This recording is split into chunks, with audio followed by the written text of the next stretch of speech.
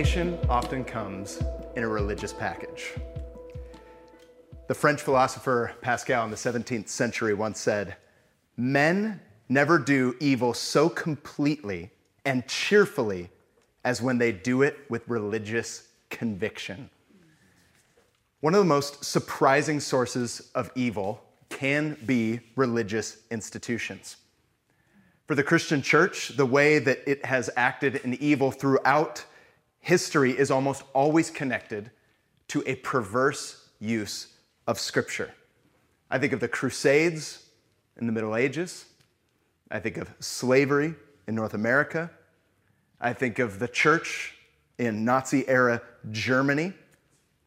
Giving in to religious temptations is an important danger for two reasons. One, it is the most frequent accusation brought against the church. And secondly, it's because we may be guilty of it ourselves. Now, we saw in our last session that the first temptation was an invitation to be sub-Christian. God wants us to be with Him, dependent on Him. And yet we're tempted daily to elevate lesser things above Him, to enjoy the gifts without the giver, to live a self-sufficient life. Now, some of you might hear that and think, well, I don't struggle with any of those things. Well, then this next temptation is for you, because if the first was to be sub-Christian, this temptation is to be super-Christian. If the devil cannot succeed in tempting us as secular people, he will tempt us as religious people. So how can we detect and overcome temptations towards evil when it comes wrapped in a religious package? And here our text teaches us. Matthew chapter 4, verses 5 through 7. Then the devil took him to the holy city and had him stand on the highest point of the temple. "If you are the Son of God," he said, "throw yourself down, for it is written, 'He will command His angels concerning you, and they will lift you up in their hands, so that you will not strike your foot against a stone.' Jesus answered him, 'It is also written, do not put the Lord your God to the test.'" The first temptation didn't really require a specific location, but this one does. In fact, it's not nearly as effective without it. So notice how this temptation is set up. It's a holy environment full of holy people with holy Scripture. Satan takes Jesus to this place of worship, the temple, at the very center of religious life. And who happens to be there but religious people? It's the city of Jerusalem. Now, imagine if this is right at the beginning of Jesus' public ministry. And if he were to climb up to a high point and launch himself off, it would start his career in a spectacular way. Everyone may see that, watch perhaps angels rescue him as he falls, and no doubt people would be amazed by the show and say, "This must be the Messiah." There's a holy environment, there's holy people watching, and holy Scripture is being used. Since Jesus had quoted Scripture in response to the previous temptation, the devil is saying, okay, so you trust God and you trust the Scriptures. How's that working out for you? I mean, how about, for example, Psalm 91, which is the psalm he is quoted here in Matthew chapter 4. If you trust in God's word, Jesus, why don't you prove one of God's promises? I mean, after all, if you are the Messiah, God wouldn't actually let you suffer, right? If the people of God can come to receive such great care, how much more the Son of God, right? Oh, but how will you really know? How are you really going to be sure? You should really try this out. It's essentially what the enemy is saying. If the first temptation capitalized on what Jesus didn't have, this one capitalizes on what he did have. After striking out at our weak spots, the enemy will almost always aim for our strongest. Why? because rarely do we see our strengths as an obvious target. It's the last place that we would expect temptation. Our guard is not up. Now, many of us, we hear stories about scandal and fraud happening in churches across the globe, and yet we never think it could happen in ours. We never think it could happen in our environment. I mean, after all, look at these religious people. They've got their holy garb on, they've got their Bibles, they're wearing bracelets that are Christian. I mean, how could anything possibly go wrong? Yet remember, the major opponents of Jesus were religious leaders. They claimed to trust in Scripture, and yet Jesus exposed that they were driven by pride, envy, and selfish ambition. See, if Satan can't get you to fall in secular society, he will get you to rise in religiosity. That's why Oswald Chambers once said, "An unguarded strength is a double weakness." The reality is that you could be fully engaged in religious activities. You could be serving in your local church on Sundays. You could perhaps be leading a small group of people in the life of your church, and yet all the while be completely given over to evil. And yet you look as though you're doing something great for God. In fact, that's what many of us want. We want to be perceived as people who do great things for God. But oftentimes, as a result, we can become full of pride. But we tell ourselves, wait a minute, that couldn't possibly be. I'm in a holy position, and I'm around holy people, and I'm using holy resources. I mean, what could possibly go wrong? Though the temptation looks religious on the surface, it's driven by 4 errors. I want to point them out. And the first is a misuse of Scripture. Satan, in quoting, or I should say misquoting Psalm 91, is taking a wrong approach with wrong application. It's taken out of context and it's used for personal gain. The proper understanding of a passage like Psalm 91 is this: while the people of God can come to expect care, they must never manipulate to get it or demand it. So the first error is the misuse of Scripture. We see this often in daily life. People come to the Bible not to hear what they need, but to get what they want. And in order to get what they want, they will exclude portions of Scripture, the ones that they don't like, the ones that are perhaps convicting. Satan misuses Scripture. Secondly, there's the abuse of position.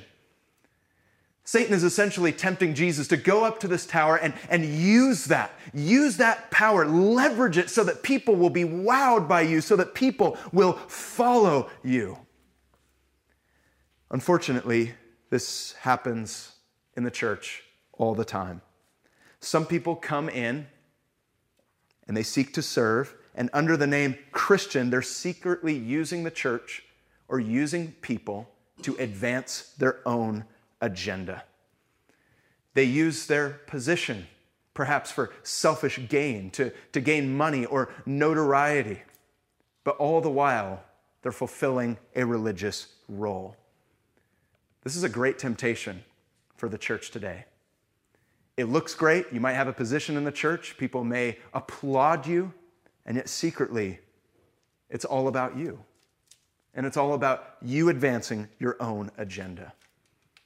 The third error is the attempt to prove yourself.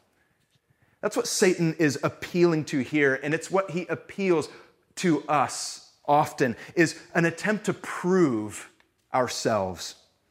You need to be at the top of the temple. I mean, how else is anyone going to notice you? How else are you going to get the notoriety and the affirmation and the validation you need unless you go to the top of the temple and show those people what you've got? Show those people who you are. It will establish your credentials. It's got to look heroic, and it's got to look spectacular. It's got to look like you're the one really in control. Look, I quote Scripture, I do things, and God does tricks.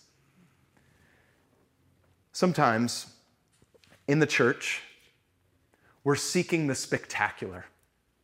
We want to do big and grand and great things. And yet all the while, we're doing it to prove ourselves. And the fourth error is the attempt to manipulate God. Satan is seeking to force the issue on God. He wants Jesus to put God to the test. Let me put it another way. This could be you and I saying, I am going to put myself in this situation. I know there's going to be a lot of temptation, but I'm going to do it anyway. It's all good. God's going to save me. That's the attitude that is reflected in our enemy here. I'm going to put God to the test. I'm going to presumptuously put myself in danger and then ask God to bless me. How many of us have been there? In those times where God gives us warnings, we have the conviction of the Holy Spirit, we know we ought not go in certain directions, and yet quietly and subtly we enter them saying, it's all good, because God's just going to have to rescue me. I'm going to put God to the test. Don't deceive yourself. You are only looking for what you want to hear. Twisting God's word to personal advantage or using positions in his church as a platform is merely an attempt to put God to the test. It's another way of saying, God exists to serve me. Testing God is not about trusting God. So if we're giving in to this kind of religious temptation, think about what this says about our heart. God, if you're going to exist, it's going to be on my terms. I think what's being demonstrated here is that Scripture can be twisted for selfish gain. But the answer, however, is not to abandon scriptural truth. The answer is to cling more closely to it. And that is precisely what Jesus demonstrates here in Matthew chapter 4. We triumph over religious temptation by doing what Jesus does first, rightly handling the truth. The way that we combat these daily religious temptations, first of all, is by rightly handling the very Word of God. We need to look at verses in the context of the paragraph. Look at the paragraph in context of the chapter. Look at the chapter in the context of the book. And look at the book in the context of the whole book. How does this connect to the rest of what Scripture says? Notice that when Jesus is responding to Satan, he says, it is also written. It is also written. We need to take into account the rest of what Scripture says. Charles Spurgeon, the great British preacher of the 19th century, once said that discernment is not just the ability to tell the difference between right and wrong. It's the ability to tell the difference between right and almost right. We must go to Scripture, and we must handle it rightly. But secondly, Jesus is not only handling the truth, he's yielding to the truth. It's not simply enough for us to study the Bible and then get a good grasp on it. We need to yield ourselves to the truth. We need to submit ourselves and surrender ourselves to what Scripture is, in fact, saying. Now, Jesus would go to the holy city, and it would be amidst a crowd of holy people. But when he would, it would not be to save his life. It would be to lose his life. And in the Garden of Gethsemane, he prayed. And when he prayed, he said, Father, I'm going to move forward in my mission, but not on my terms, but on your terms. See, Jesus was asked a similar question again at the end of Matthew's gospel, in Matthew chapter 27, when the crowds were gathered around Jesus as he was nailed to the cross.